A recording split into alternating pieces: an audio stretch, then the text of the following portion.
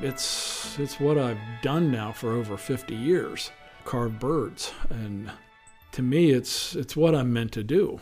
It defines me, and it does, because there's so many factors that goes into this, into the carving, the research, the background, seeing it in life and everything involved. And it all comes to a head when you're working in the wood.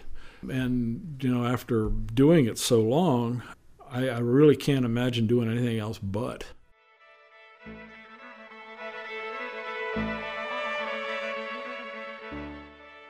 That's decoy carver and 2019 National Heritage Fellow, Rich Smoker.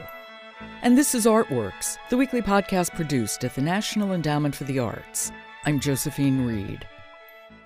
Carving decoys is increasingly recognized as an important North American art form. This is due in no small part to master carvers who elevated the craft to a complex and intricate art. People like National Heritage Fellows Lem Ward and Harry Shords, and 2019 National Heritage Fellow Rich Smoker. Rich Smoker has been carving and painting decoys for over half a century. He brings a keen sense of observation to the art, spending hours watching birds in their natural habitat and poring over wildlife books and images, and then applying those observations and research to his work. He's been named a living legend by the Ward Museum of Wildfowl Art, where he's since been named the museum's chairman of the board. And he was presented with an Achievement in Living Traditions and Arts, or ALTA Award, by Maryland Traditional Arts. But Rich Smoker doesn't just make brilliant decoys. He is also dedicated to making great decoy carvers. In his commitment to grow this art form, he's had well over 2,000 students, as well as taking on apprentices. Decoy carving is a central art in the Chesapeake, which is one of the reasons why Rich moved to the Lower Eastern Shore almost 40 years ago from the Pennsylvania countryside. Originally from central Pennsylvania, I was born and raised in a small town called Selinsgrove on the banks of the Susquehanna River. So I grew up on the Susquehanna River, river rat, and I still love it without a doubt. I have coal dirt under my toenails yet from Susquehanna, whereas now that I live on the big Annemessex River, I have marsh mud. So it's a mess trying to clean your fingers and your toes. It's wow, what are you going to do? Now, how did you get hooked on decoys? That's a good question. I've always been a water person, absolutely fascinated by running water. I liked hunting, too, because my family, that's what we did. We hunted, we fished. I would fish, and my dad had a couple of decoys, and he wasn't using them, so what the heck, I'll try it. So I grabbed the decoys and went down along the river. Actually, the creek was a real shoal, and it was beautiful, and floated them. I was hooked. That was it. Floating sculpture. When I look back across it, it defined my life. Let's put it that way. Floating sculpture. When I could see that surrounded by fall colors, running water that was crystal clear, where I could see every rock underneath the water, it was just, why would you want to do anything else but this? And at that time, I had no money. Of course, I was in school, and my dad was the industrial arts teacher at the time. And back then, industrial arts meant wood shop. So, I take wood shop. I got A's because I like working with my hands. So I said to Dad about making decoys, or, where do we get decoys? He said, well, make them. So we started making decoys when I was in high school. And that was great because I would steal away from classes. I flunked French 3 years in a row so I could go and make decoys in the wood shop. Tell me about the first decoy that you made. Oh, boy. As a matter of fact, I even have them here in my shop. I'll have the first ones that my father and I made together, and I also have the first one that I made by myself. So I kept those. My God, we thought we had done something. My dad and I made 6 mallards, 4 black ducks, and 10 canvasbacks. Wow, that's a lot, isn't it? It was 20, and it's really not that many. I know nothing, so that's fine. Yeah. That's the beautiful thing about this art form. Not many people know a lot about it, and that's one reason why I'm tickled to death to get this NEA award, to get this thing out to the public. It's not about me, it's about the art form. But we made these decoys, and we thought that we had done something. We had made stuff that, nobody's ever made anything like this before. Boy, were we surprised to see what other people were doing. We actually went to a show.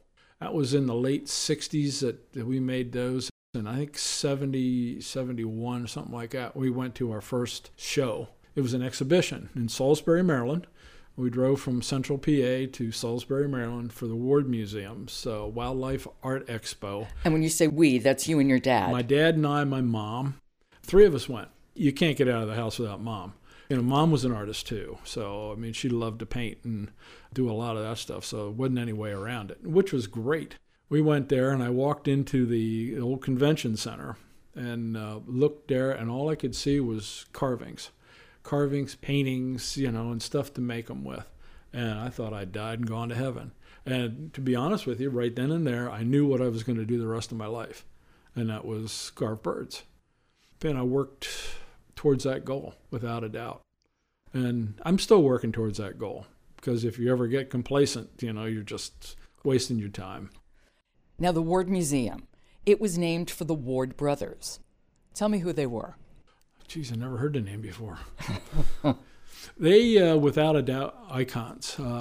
In this area, when you say the Ward brothers, there's a number of different carvers that come to mind that really have set the bar really high. These people have gone beyond just making decoys. They've made birds, and they've made bird art. When I first went to shows, I met the Ward brothers and talked with them, and it was still one of the high points of my life, meeting them and talking with them and, getting their guidance a little bit. I love the fact that they had a barber shop. Oh, they were both barbers. Yeah, and their father was a barber. And all props to Lem, who's a National Heritage Fellow as well. Exactly. Exactly. Without a doubt. That's what makes this whole thing so just surreal for me. To know that Lem Ward was a National Heritage Fellow, Harry Shores was a Heritage Fellow, and now I'm one, and there's only been 3 carvers. I'm in really good company. It's phenomenal. But I know it's not exactly for just my work. It's for my work that, I'm trying to teach people, to show people that what we do is not a bunch of guys sitting around a wood stove chewing tobacco and making ducks. It's more of an art form than what people realize. And it really is, without a doubt.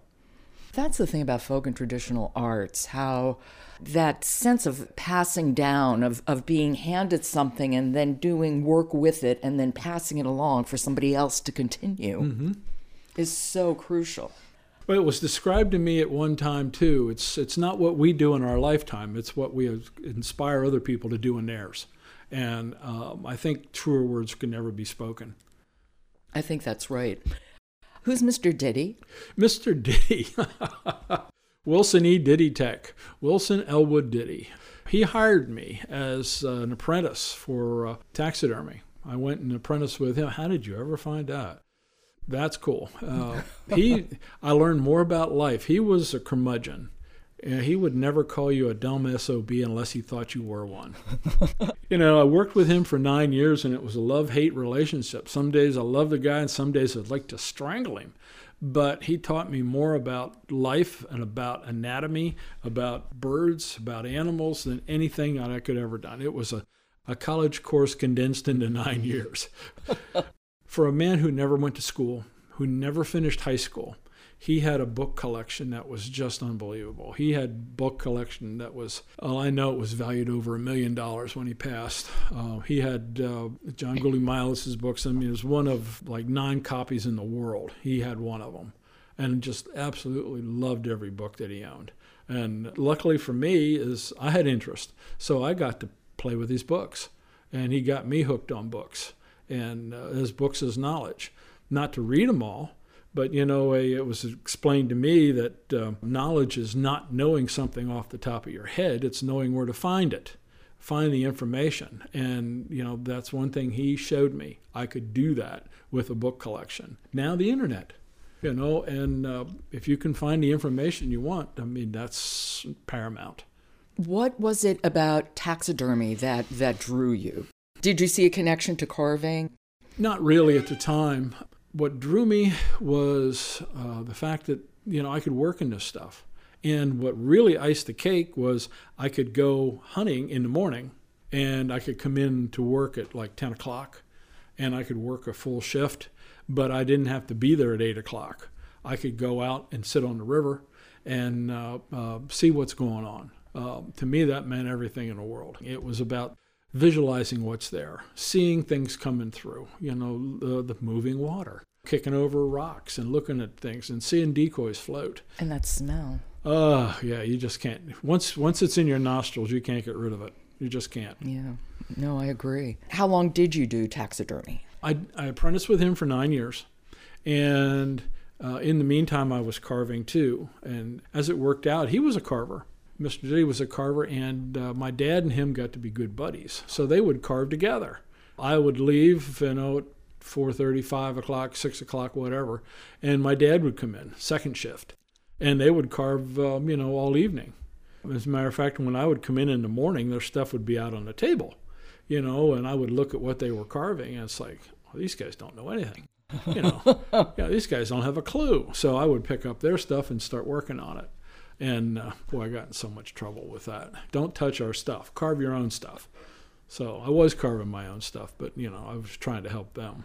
The taxidermy, what it taught me was the anatomy. It taught me how to take notes, how to talk. It taught me everything that I need to write down about, what's important. What's this color? What was the color of the bill? What was the color of the feet? With the beautiful thing about taxidermy was you have to have the inside right to make the outside look right. From taxidermy, you work from the inside out. With wood carving, you work from the outside in. But you still have to know what's on the inside. So what led you back to carving and carving full time? I worked apprentice with Mr. Diddy for 9 years. And, I got married and decided to open up my own shop.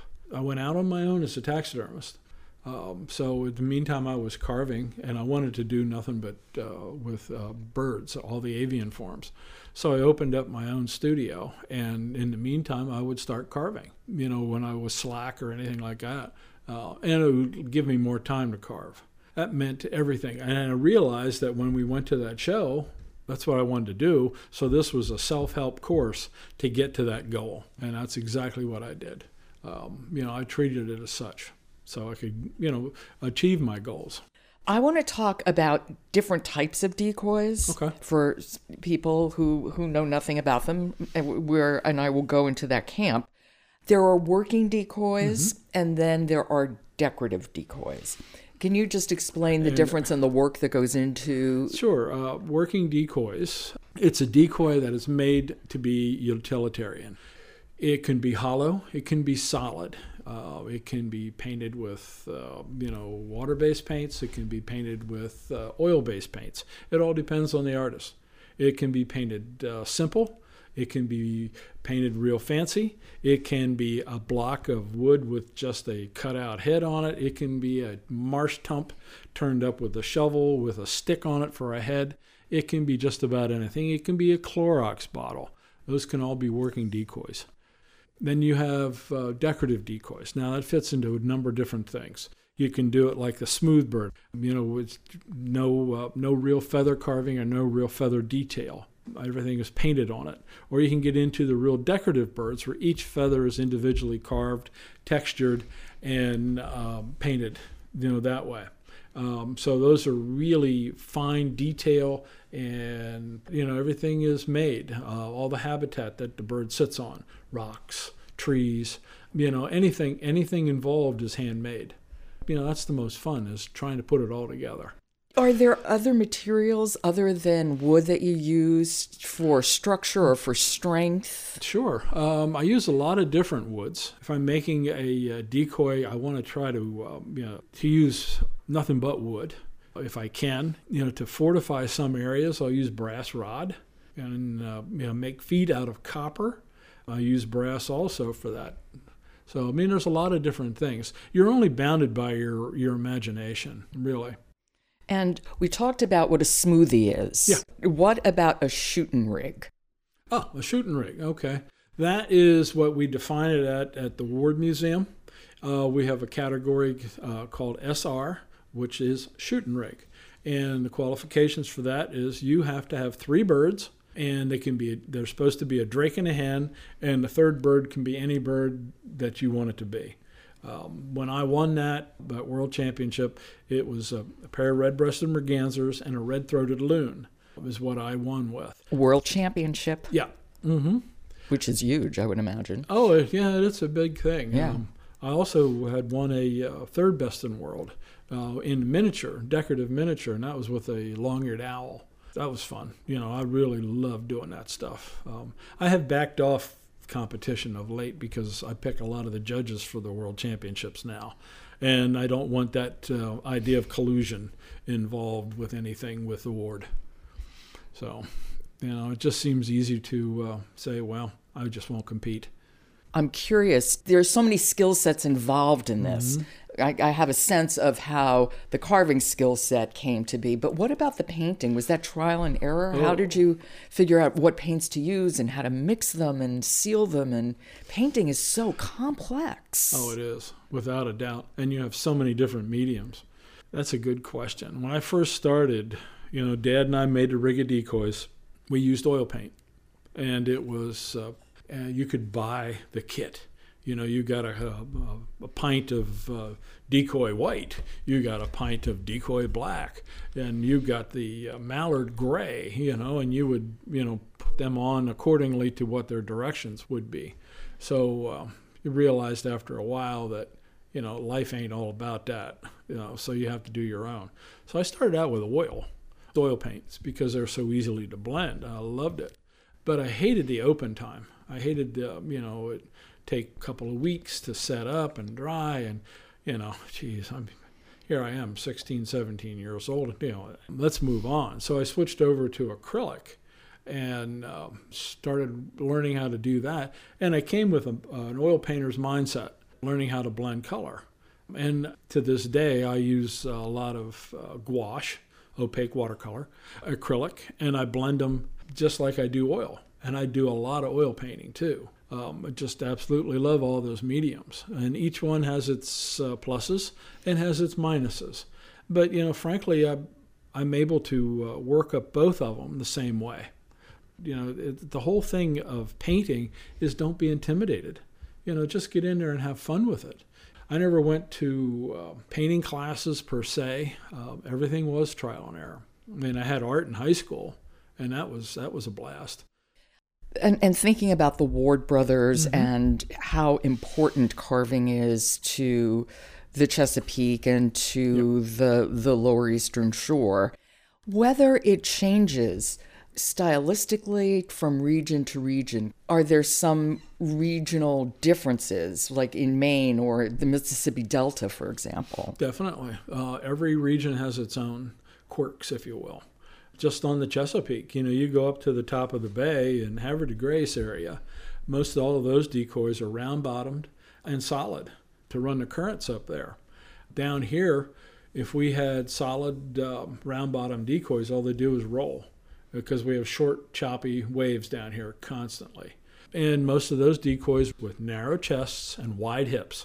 So you had a narrow chest but a real big rear end, if you will, and they were flat-bottomed. And what those did was they rode the waves so that they would act like a boat. And they would handle the short, choppy waves that we have down here, more so than something that was solid and round-bottomed. You go to Chincoteague, and most of those decoys were roundish bottoms for the same thing, for the short, choppy waves that are over there. And quite frankly, what I have done with my decoys here in this, on the river, is I've married Chincoteague with Somerset County. I go with a wide beam and flat bottomed, and some of them are solid. So it all depends on what you're trying to do, but you have to know your water, what you're trying to make them for. I take my decoys and go places. I put them in the bag. I'll go up and hunt with my brother, or I'll go to Chincoteague or, various places, and we'll put our decoys out. And I get to see if they work well on that type of water. Now, what brought you to Somerset County? I got lost. Couldn't find my way out. And you've been here ever since. Oh, yeah. 37 years. Actually, I went out on my own as a taxidermist in Pennsylvania. And my wife was teaching school. And we both realized that this isn't what we want to do the rest of our lives. I didn't want to do taxidermy the rest of my life. And carving it in that area wasn't going to work because people really didn't, equate, oh, you make ducks, that's nice, How much is that duck? Well, I'm not giving you $35, so I didn't want to do that. So I wanted to go someplace where I'd at least have a chance. And my wife was teaching high school math and realized if she didn't do something, she was going to teach high school math the rest of her life. So she applied for a job down here.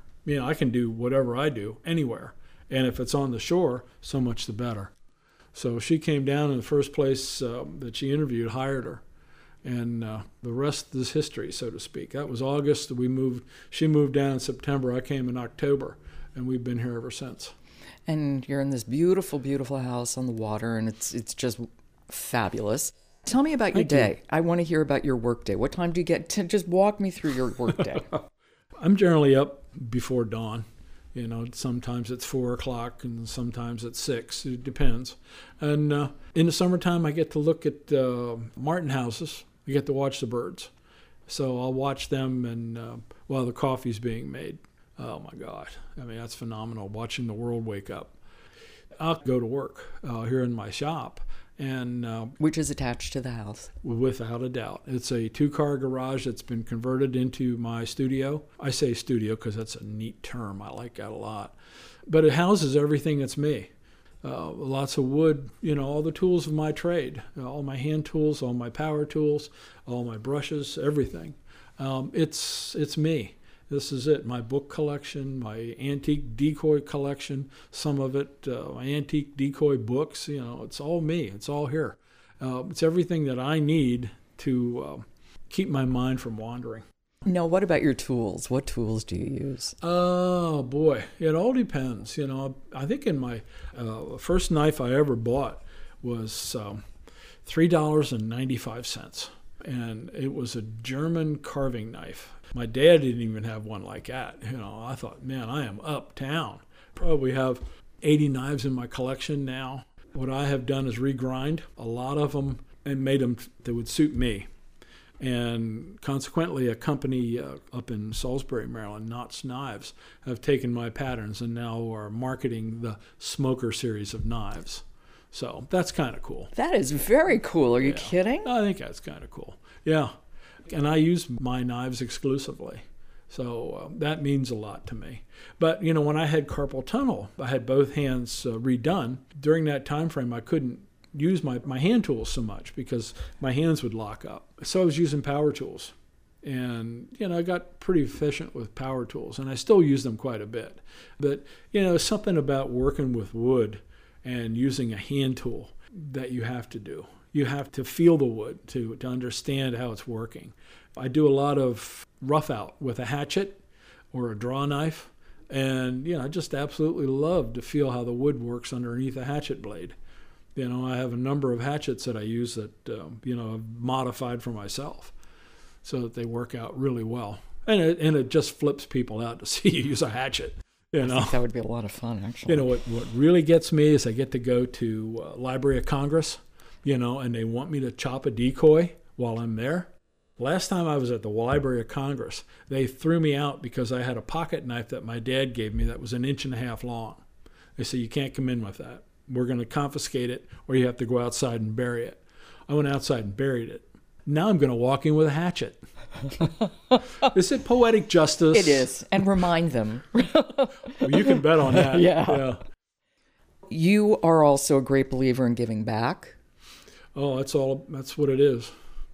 I can intuit why that would be important, but can you articulate why that's so important to you? Gee, I think this art form, we're all in it together. To me, I decided that there's no secrets. There's no secrets. What I'm finding is there's so many people out there that don't have a clue They don't know where to start. And they're afraid to ask. They're afraid to do anything. So, I'm more than happy to help people, and that's what teaching classes has done for me. Taking on apprentices, people that call me and say, how did you do that? Or how would I blend this? So, no big secret, it just takes work, plain and simple. So you try to help everybody. You've had over 2,000 students. Yeah. I think the last I counted, it was over 2,600. And that's been years ago. To be honest with you, some of those have been counted more than once because they come back. I just counted numbers. But a lot of them have come, and I think my biggest, I guess you could say it would be the biggest congratulations you could possibly get, is when people would come to a class, take the class, and you wouldn't see them again. They learned what they needed to know. You've helped them, and you helped them over the hump. And that's great. They go on their way, and they're going to do it their way. They don't need to stick around and do it my way. I'm here to help them to get their own ideas. And so I think that's all of it. And your granddaughter carves. Yes, she does. The beautiful thing is my family. My dad and I started carving. Dad hated to paint, so my mom would start painting some of his stuff. Consequently, with my mom painting things, two of my sisters got involved. They carved. They painted a little bit. They did enough to enjoy it, but they kind of drifted on. I had a niece and a nephew that carved. My daughter carved, and now my granddaughter's doing it, and she's 9. She's doing great. Other than she tells me, she said, this is boring. So my granddaughter seriously has a gift. She can realize form, and she can also pick up a paintbrush and do a pretty good job. It's going to be tough, but I'm going to try to keep her on a straight and narrow. You're the chairman of the board? Oh, at the Ward? At the Ward Museum. I am chairman of the board of directors. And named a living legend by the Ward Museum. And my wife says I'm a legend in my own mind. For people who might not know what the Ward Museum is. It's the world's biggest collection of wildfowl art. It's housed in Salisbury, Maryland. We have an executive director, and I think we have pretty close to 20 people working there. It's the biggest collection. We have well over $7 million worth of artifacts in our collection. We have ongoing exhibits constantly. We have a number of them coming up. I'm on the chairman of the curatorial committee also, so I get to play with all of the items that come in, and it's terrible. It's like the fox watch in the hen house. Yeah, I bet it is too. But it's something to see. When we talk about this as an international art, and I should have mentioned this earlier, how does decoy carving change around the world? Where else are decoys coming from, and how different are they? I'm just so curious about that. Well, that's a great question, because we have competitors from all over the world.